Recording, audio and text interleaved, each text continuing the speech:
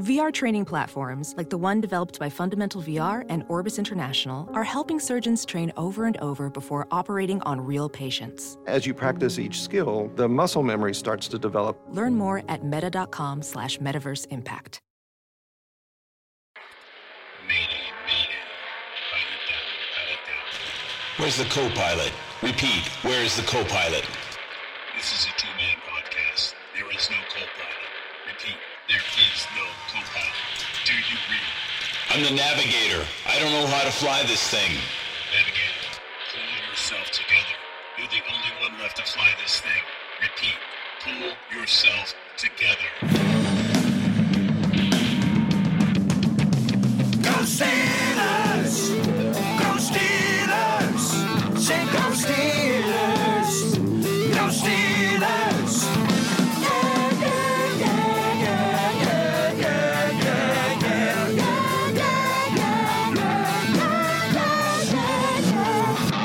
Welcome to the Steelers Outpost Podcast, a proud member of the Armchair All-Americans Network.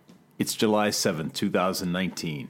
This is Tom from the Washington, D.C. Outpost, and unfortunately, Nick does not join us from the Houston Outpost. We had an unbelievable week in Rehoboth Beach, Delaware, and it's our annual family pilgrimage, but Nick either did not wash his hands on the way home or he had some bad sushi last night because he is totally out of commission. And as you know, Nick has done this for 98 straight episodes because this is episode 99 and I am left to fly on my own. Now, you know, we had a glorious week at the beach. I have to say it's my favorite time of the year. And we had 7 straight days of cloudless skies. The temperatures were in the 80s. We made it down to the beach. My routine is to get there sometime after lunch, after having read the paper, answered a few emails, sit down in the chair, read a little bit, while the ladies rotated 1 degree every 12 minutes to make sure that they were directly in the sun. At some point, Nick would give me the signal, and we'd go back on the beach with the football, and we'd have a father-son toss, and we'd talk about ideas for the podcast. So one of our brainstorms was to come up with an Instagram post, and I'd like to encourage you to go to Steelers Outpost and check out what we did. We spent quite a few hours. No lives were lost in the making of this video, but it was really important for us to get out a story. It's a true story. Back in the mid-aughts, we felt that we were personally responsible for a 5-game slide that the Steelers experienced because we may have misplaced the terrible towel. We didn't place it correctly in the living room, and we felt responsible for that. So for the last decade, our terrible towel has been hidden in a box in the bowels of a laundry room, never to be seen again. And now after a decade of missing the Super Bowl, we felt we needed to do something more extreme. So please check out the Instagram video. You'll see what our solution was. We'd like your feedback. We know we may be opening ourselves to some criticism, but we felt it was necessary. And we are convinced that 2019 is the year where we will bring home our 7th Lombardi Trophy. Now, I have never done this podcast on my own, and normally I don't imbibe on a Sunday afternoon while I'm doing these podcasts, but today is an exception because I am on my own. And I won't make this long because Nick is the talent on this show. I have basically just turned the dials, produced the show, and pushed it out to you guys. So I do have something I wanted to share. At the beach, I think I mentioned last week that I'm reading this book called The Last Headbangers by Kevin Cook. And it talks about NFL football in the rowdy, reckless 70s, an era that created modern sports. And unless, you know, I'm 58, I'm from that era. I watched the 4 Super Bowls. Probably didn't understand what was going on in front of me or the legacy that was being born. But it's given me a source of pride, probably like it has for you if you're listening to this podcast. But when you dig into the statistics and you look at what was going on in football at that time, it's pretty amazing because our expectations have changed so drastically. Do you remember that the Steelers beat the Minnesota Vikings 16-6? The Steelers were 13-3-1 at that time. And I look at these statistics. They're amazing. So Fran Tarkenton was the opposing quarterback. He was 11 for 26 for 102 yards. He had 3 interceptions. Guess who made one of those interceptions? Joe Green. And you'll see this deflection by Dwight right into Joe Green's hands. It was crazy. Terry Bradshaw was 9 for 14 for 96 yards with 1 touchdown. So as far as rushing goes, Chuck Foreman was the Vikings running back. He had 18 yards, and he got 12 on one of them. So for 11 carries, he had a total of 6 yards. Franco Harris was 34 attempts for 158 yards. Rocky Bleier had 65 yards. So you can see the domination was all on the ground. I guess my point is, this book has taught me that it is impossible to compare eras. There was an article that Elliot Harrison just wrote on July 2nd on the NFL News Network, top 25 quarterbacks of all time. I'm not going to give this guy crap. It's just fun, right? This is what we do. This is why we're on the air. But he tried to rank, and he actually went down to 25 quarterbacks, and he tried to rank them. Fran Tarkenton, by the way, is number 23. And we know that it's impossible. These guys work in such different eras, and the rules have changed over the time. But you may be interested to know, if you look at this, article, Ben Roethlisberger is number 19, and he said that Ben is the most difficult guy on this list to rate. He has at times played brilliantly. He's led the NFL in passing in 2018. He's a pocket passer with a rating of 98. On the merits alone, he should probably go higher than 19. Then again, has Ben ever been the number 1 or 2 quarterback at his position, depending on the year? So he's had 2 quarterbacks. There is a question about his leadership capabilities as compared to Terry Bradshaw. Surprisingly, Ben comes in at 19, Terry comes in at 17. And if you read this description, they say that if you consider his regular season work alone, you wouldn't think he was anything special. But from 1977 until 1982, he was incredibly effective.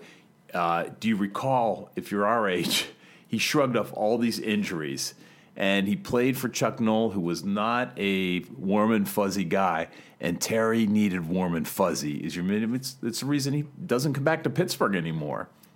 But when it came to the big games, Bradshaw performed. I mean, Ben's had his struggles in Super Bowls, but Terry absolutely performed in his 4 Super Bowls, and that's where he shined. Sorry. And he's been a lot of crap, but I still love to watch him. He really translated well into the broadcast booth. But if you tried to compare Ben to Terry, I mean, there is no real good comparison. I did look at their stats. I guess the best way to look at this is relative to the quarterback class. And what was interesting, I did a query. If you looked at the quarterbacks during Ben's time, from 2004 to 2018, 15 season, I cut it down to anybody who's played at least 150 games. There were 13 quarterbacks who have played 150 games. You know how many people played 150 games during Terry's era? Like 4.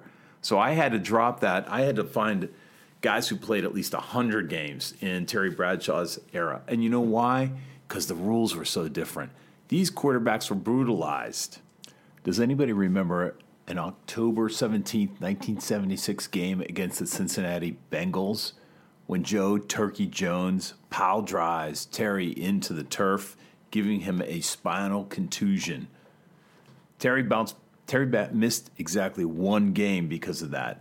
Interestingly, in that game, Ken Anderson threw for 129 yards. Mike Kruzik came in and threw for 58. Guess who ran for 143 yards?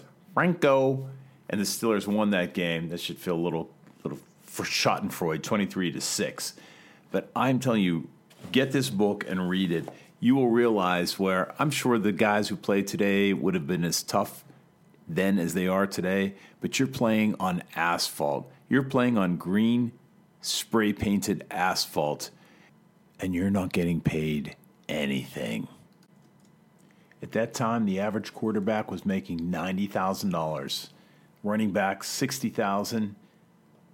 Defensive backs, $47,000. These guys were getting paid a pittance compared to what the NFL was generating at that time. You know what's worse is that in the 80s, 10 years after this era, pensions got boosted up to $4,200 a month, which is still a third of what a 10-year Major League Baseball player received. And it's interesting that the NFL created a legacy fund in 2011 and added $600 million to it. And it sounds like a lot until you actually figure out that when you average it out, it's about $520 a month.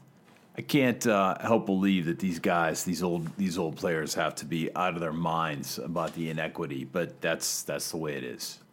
Some of you may remember Conrad Dobler, who spent his first 6 years at with the St. Louis Cardinals. Later, he's traded to the Saints and the Bills.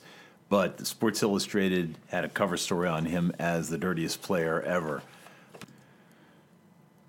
But this guy actually had 9 knee replacements. 9 knee replacements and other surgeries. He was disabled, obviously, but unable to gain disability assistance from the NFL. And I have no love lost for this guy, but it just tells you that these guys were just flotsam and jetsam, just pawns in the game.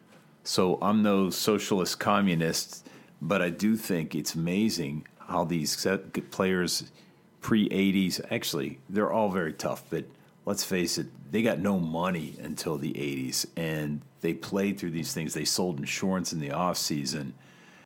It's just hard to imagine that today's players are tougher than what came before them. As I said, if these guys were in the same situation, I'm sure they'd be as tough, because who can put themselves out there? What wide receiver can go across the middle, get hit time and time again, and then go out and try it again? These guys are in a different stratosphere. They have a different mindset. They have a different competitive nature. But it's something I respect, and it's one of the reasons I watch the NFL week after week. So I'll go back to my original premise. We're just comparing Terry Bradshaw to Ben Roethlisberger. I don't know how to do it other than compare them to their contemporaries.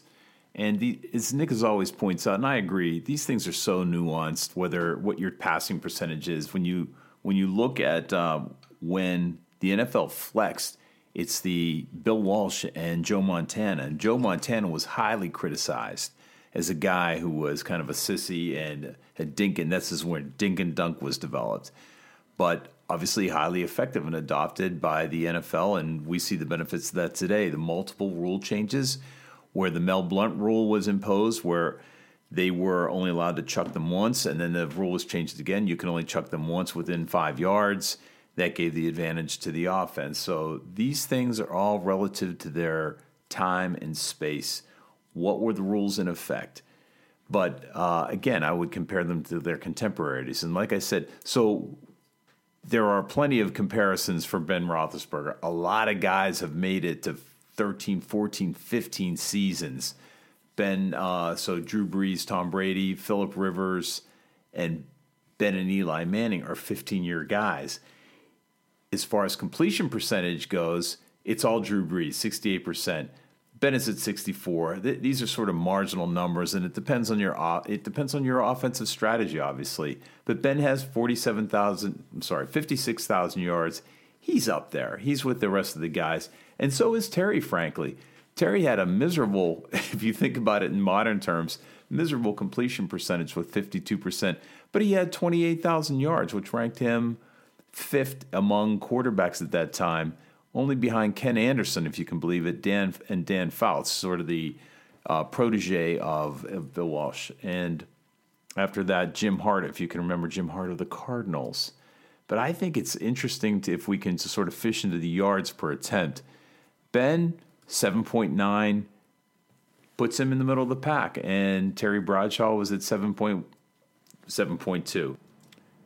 If we're looking at yards per game, Terry Bradshaw was competing against Dan Fouts. Terry had 167 yards passing per game. Fouts exceeded everybody by a lot, 230 yards. His closest competitor was Fran Tarkington over that time period.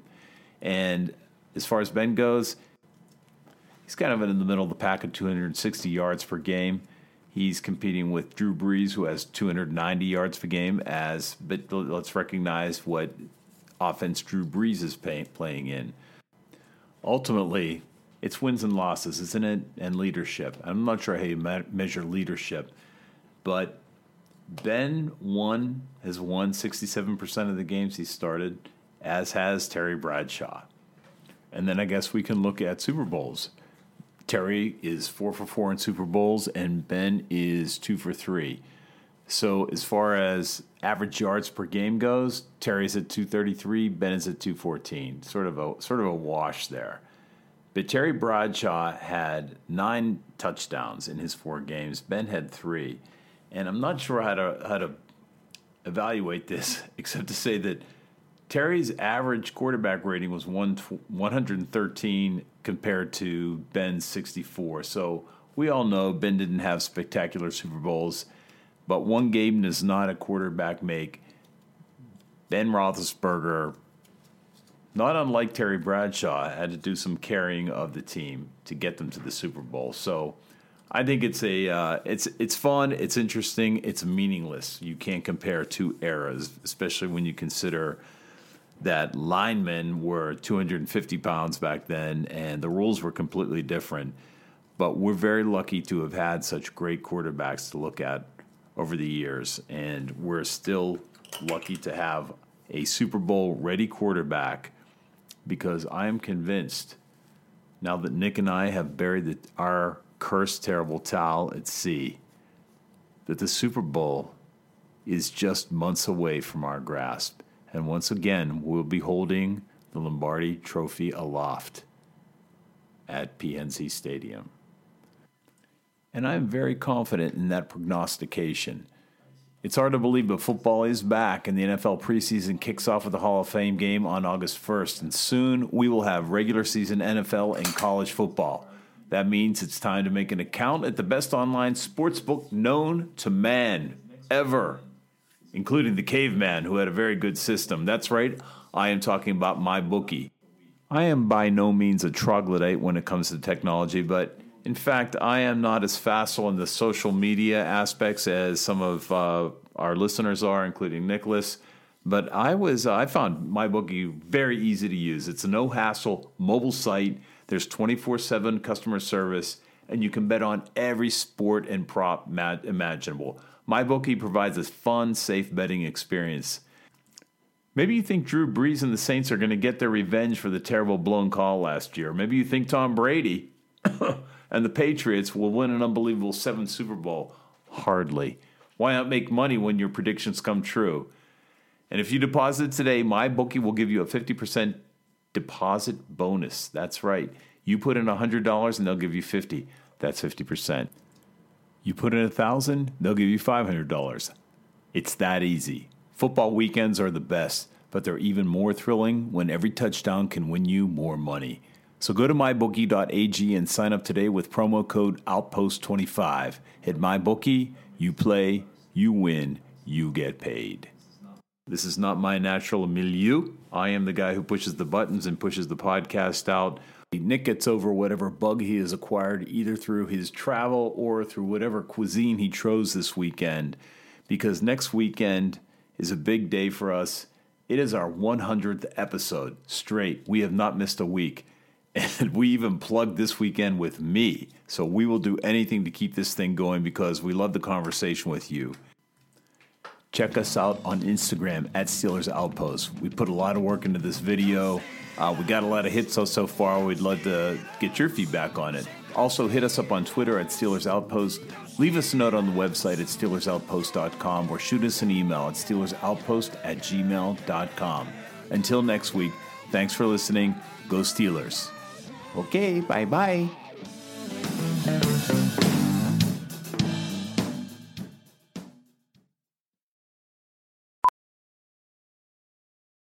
Professional welder Shayna Ford used VR training developed by ForgeFX to hone her skills as a welder. The more time that you spend practicing it, that's what separates a good welder from a great welder. VR training can help students like Shayna repeatedly practice specific skills. Virtual reality definitely helps because the more muscle memory that you have, the smoother your weld is.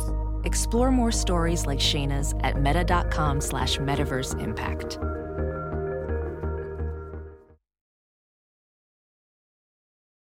As you write your life story, you're far from finished. Are you looking to close the book on your job? Maybe turn a page in your career. Be continued at the Georgetown University School of Continuing Studies.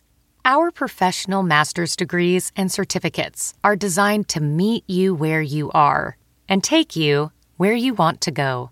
At Georgetown SCS, the learning never stops, and neither do you. Write your next chapter. Be continued at scs.georgetown.edu/podcast.